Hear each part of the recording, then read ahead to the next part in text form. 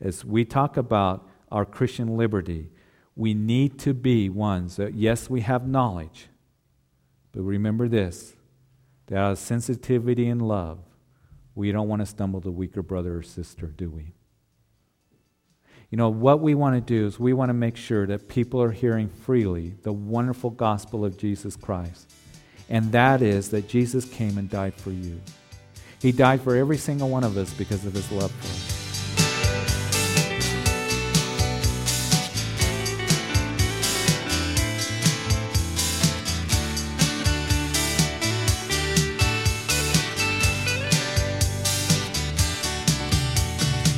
Welcome to Under the Fig Tree. Under the Fig Tree is a verse-by-verse study taught by Pastor Jeff Figs of Calvary Chapel of Greeley. We are currently studying through the New Testament book of 1 Corinthians. Here's Pastor Jeff. Here is the thing. The brother or sister that knows that the idol is nothing may feel completely free to eat that meat offered to an idol. The idols are nothing. That's the knowledge. They can't contaminate meat. You may think it's no big deal, but Paul writes in verse 7, however, there are some that their conscience says that this is wrong. They say that I can't consciously eat this meat that has been offered to a pagan idol. To me, it's sin, they say. Their conscience being weak is defiled if you do that. Verse 12, you wound their weak conscience. Verse 13, you make your brother or sister stumble. And we don't want to do that, do we, as Christians? It won't be the loving thing to do. So Paul now talking about, out of love and sensitivity to the weaker brother or sister, Paul concludes the chapter by saying, I will not eat meat if it makes my brother stumble. Now here's what we need to understand. Then that is that we as believers, we have the freedom, the liberty that we have in Christ. But here's the thing that we as believers have to include, the freedom to not stumble or hurt the weaker brother or sister. There are certain things that we will not do here at Calvary Chapel because it will stumble other people. We can feel like we're free to do that, we have the liberty to do that, but we won't do that. Most people will say, no problem at all, no big deal at all. But out of sensitivity and love to Christians, we don't want to be involved with that, or my family, or perhaps, whatever it might be. We want to be careful in this area of Christian liberty. So Paul's stressing here, knowledge puffs up, but love edifies. So love for the well-being of believers plays a priority in decisions that we make. It's love that edifies. Because of my love for that brother and sister, I'm not going to eat that meat that's been offered to idols. Now, I do want to say something that's very important, that knowledge and love do go together. They're not separate. Knowledge is very important, isn't it? Having a knowledge of truth, having a knowledge of God's Word. And those of you who've been around here long enough, you know that I emphasize that. That's why we study the Scriptures chapter by chapter and verse by verse from Genesis to Revelation. So you have that knowledge of the truth of God's Word, what God's Word declares. But along with that knowledge comes love and sensitivity, doesn't it? So knowledge is a powerful thing. It gives us God's wisdom. It gives us direction. It's important to have that knowledge, but along with that love as well. Now, as we talked about with the Corinthians, they were ones that were really puffed up about knowledge, weren't they? They were really into man's wisdom and knowledge and philosophy and all this stuff, but they were lacking love. So they needed to have knowledge, that is truth of God's Word, along with love, and that love which was going to guide them in the knowledge that they have. And that's the same with you and with me. Because you can have just knowledge and no love, and it can be pretty brutal at times. You can have love with no knowledge, and it's hypocrisy oftentimes. Or it's flaky. You're not moving in truth. And the church can get, itself into the trouble when it says, well, we're just going to love the people. We're just going to love people and let them live the way they want, and we're not going to stand for truth. They go together, knowledge and truth. So you have knowledge which is powerful, but it's guided and controlled by the love that we have for one another. And so what we see here is Paul laying out this principle here. And now as Paul continues in this thought, as he's answering their question about Christian liberty, we're going to move into chapter 9 here, and he's going to give an example of his own personal life, because as Paul was traveling as an apostle, he had rights as an apostle. That he didn't demand those rights be given to him. He didn't make those demands upon the Corinthian Christians because he didn't want to cause offense to anyone. So now he talks about being an apostle and his rights as an apostle. He's going to show us from his own personal experience how he puts into practice this principle that he just sought to teach us here in chapter 8. So chapter 9 we read as he writes, "Am I not an apostle? Am I not free? Have I not seen Jesus Christ our Lord? Are you not my work in the Lord? If I am not an apostle to others, yet doubtless I am to you, for you are to seal my apostleship in the Lord." So he writes, "Am I not an apostle?" Now to us it's obvious, isn't it? We look back and we say, yeah, Paul was an apostle, the great apostle to the Gentiles. I mean, look at his missionary journeys, the churches he established. Look at the canon of Scripture in the New Testament. Many of them, the books that we have, the epistles that we have, were penned by Paul the apostle. Certainly he was an apostle, no doubt about it. But it wasn't that way in his day. There were some Christians and there were others that would question his apostolic authority. There were false apostles and prophets that were on the scene that would come in and actually plague the church of Corinth. You see that very clearly in 2 Corinthians. And they would say, Paul's not a real apostle. He isn't really one. You need to look to us. And they would come and undermine Paul's ministry. And so they were questioning Paul's authority as an apostle. And if Paul was suspect as an apostle, then his teaching would become suspect. So Paul begins to give his true status as an apostle. He says, "Am I not free?" That is, Paul was under the authority of Jesus Christ. He says, "I've seen the Lord Jesus Christ," which was one of the requirements of apostleship in the early church. And then he says, "Are you not my work in the Lord?" The work that Paul had established in Corinth and amongst the believers, there was evidence enough of Paul's apostolic credentials. The Corinthian believers had more reason than most to know that Paul was a genuine apostle because they've seen his work up close.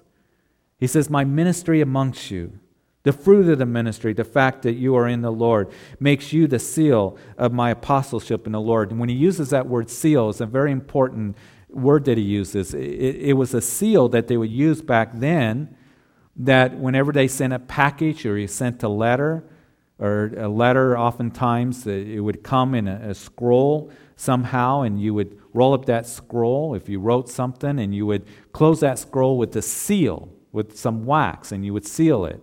Rulers would have a signet ring that would have their signet on there, and if they made a proclamation or a decree, they would seal it with that seal. It meant that it was the real deal. It authenticated that. And so that's what Paul is saying here.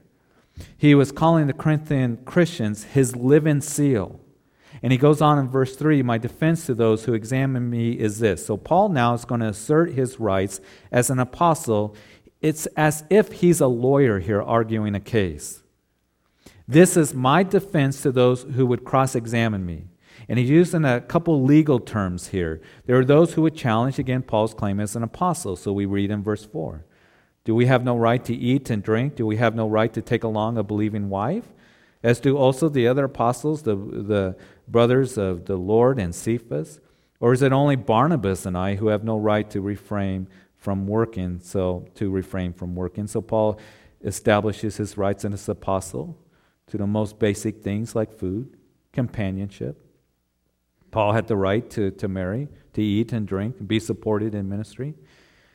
Kind of interesting, isn't it, as you read these verses, that Paul's making reference to the other apostles and their wives traveling with them. And to me, especially, what's kind of interesting is he mentions Cephas or Peter. We do know that Peter was married, don't we? Because in the Gospels accounts, the Synoptic Gospels, we know that Jesus, early in his ministry in Capernaum, up there in the Galilee region, after synagogue, that Jesus came over to Peter's house and healed Peter's mother-in-law. So to have a mother-in-law, you had to be married. So Peter was married, and here Paul makes reference of Peter's wife that traveled with him, and I always kind of wondered what Peter's wife was like. What it must have been like for her. I mean, here she marries this big burly fisherman there, and she thinks she's going to have this quiet, simple life as he goes out fishing, and it's nestled there in this beautiful place on the north shores of the Sea of Galilee. But here she is. I mean, she has a quiet life, and all of a sudden, he brings home this itinerant preacher from Nazareth. And all chaos breaks loose, and the streets are jam-packed, and everybody coming into her house, and the home jam-packed. And how patient she had to be, and all of a sudden she finds herself married to the first pope, She had to be an incredibly godly woman. Supported her husband, traveled with him. And church tradition says that she was martyred in front of her husband Peter. So here Paul, he mentions, the apostles and how they travel with their wives who received support from the churches they ministered to. But Paul and Barnabas were unique in this regard, choosing to work and support themselves so that no one could accuse them of preaching for money motives.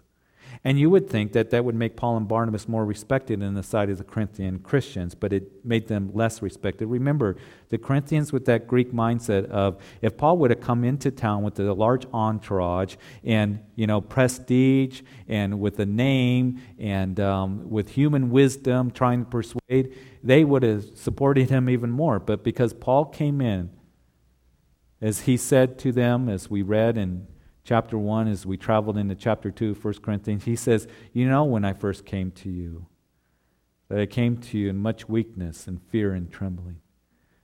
And when I came to you, Corinthians, I didn't come with persuasive words of human wisdom, but I came determined not to know but one thing, and that is Jesus Christ and Him crucified. Paul came in humility. Paul came with the simple message of the gospel, and because Paul would work and he would make tents and he came in humility, the Corinthians would look at him, some of them at least, and say, well, is he really an apostle?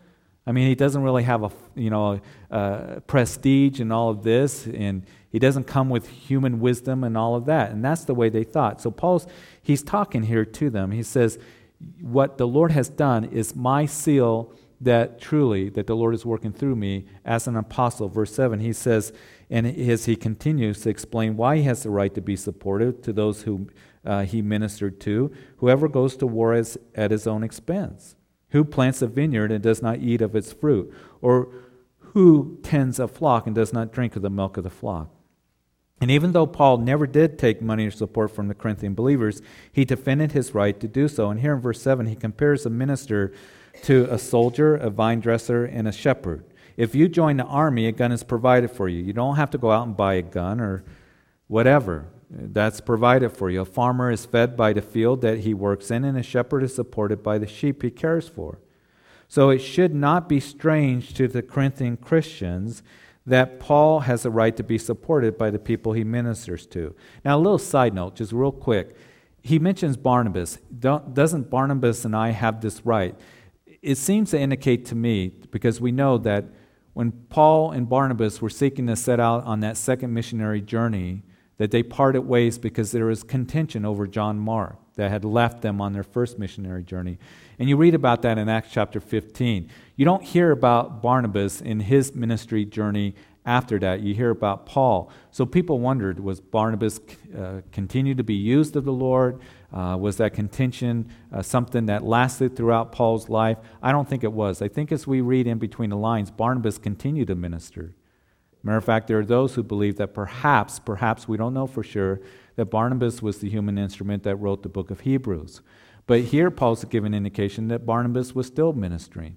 And also it seems like that they reconciled their relationship because Paul is giving them a thumbs up, and Paul here is mentioning Barnabas. We know that his relationship was reconciled to John Mark because at the end of Paul's life, he would ask for John Mark. He says, send them to me here in this dungeon I'm in Rome because John Mark is useful to me.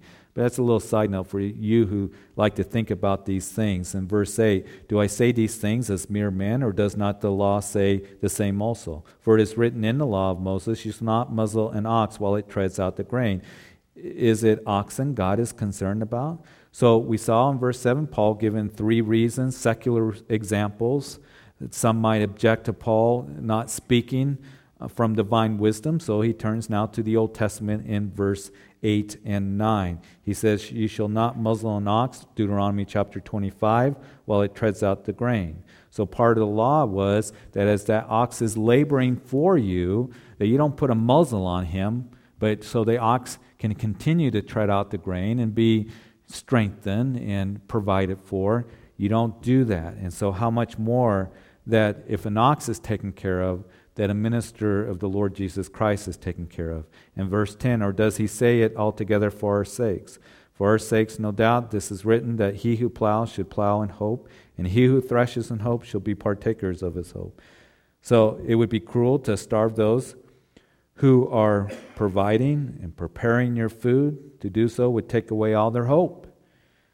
It would make them feel abused and unappreciative and appreciated, that is. In verse 11, if we have sown spiritual things for you, it is a great thing if we reap your material things.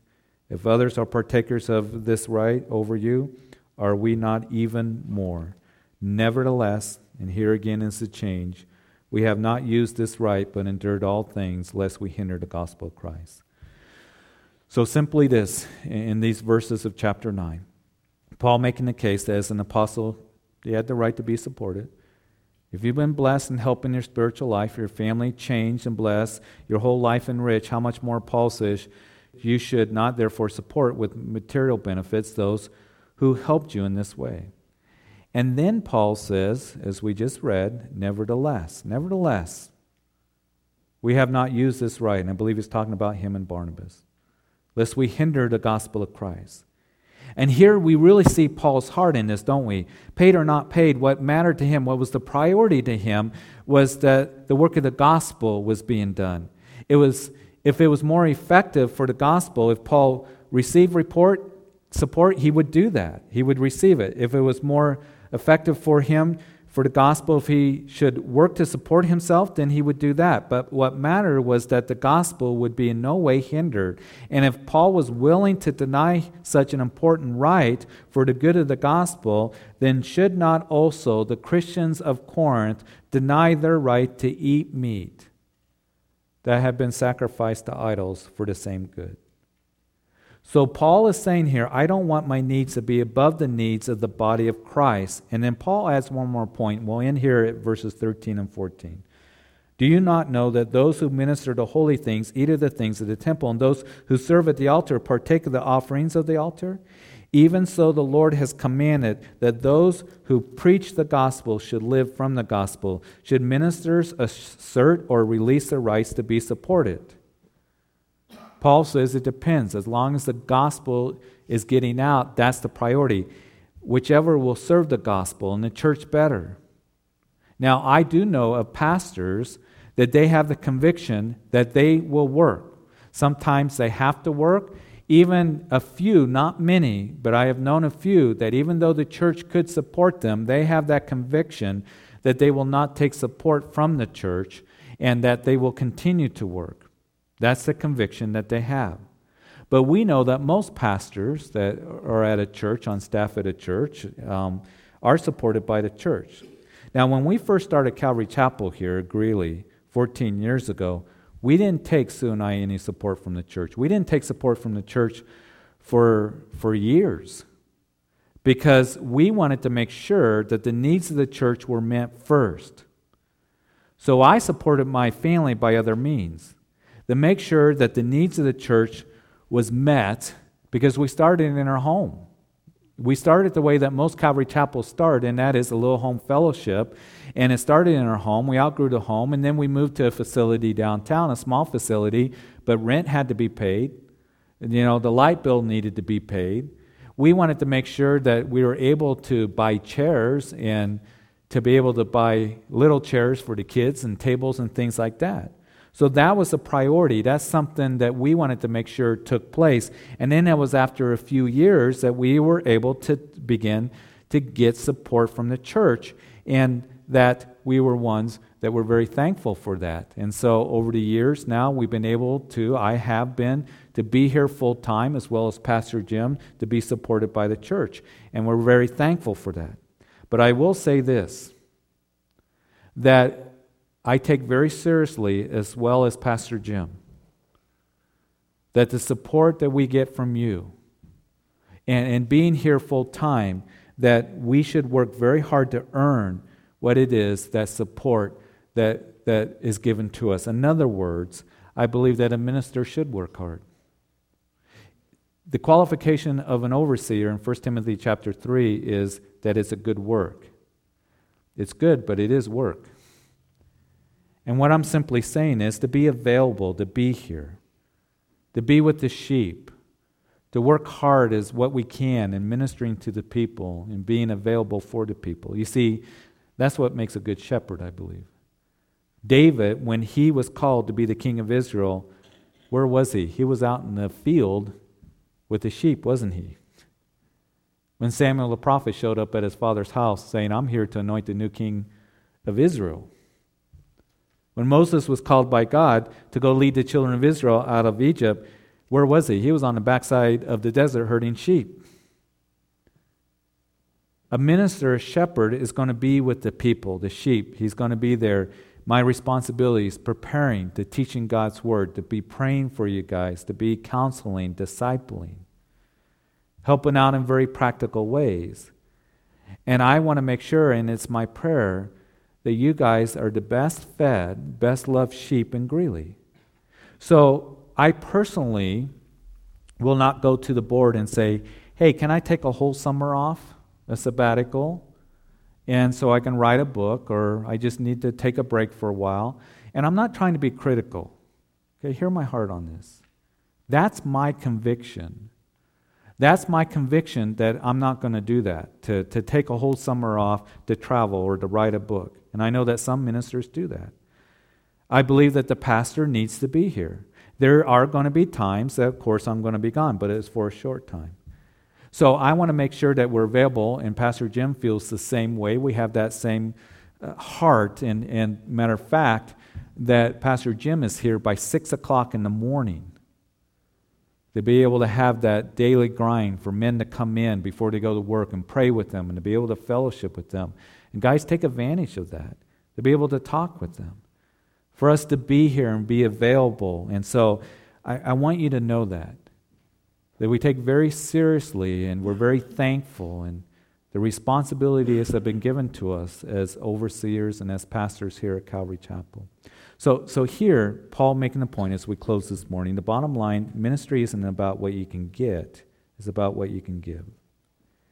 And the apostle wants them to know that his priority is not to be supported, but to minister the gospel. He doesn't want to stumble. He doesn't want to hinder what God wants to do. But out of sensitivity and love, even though it was not always convenient for Paul, he says, I continue to work rather than receive support from you.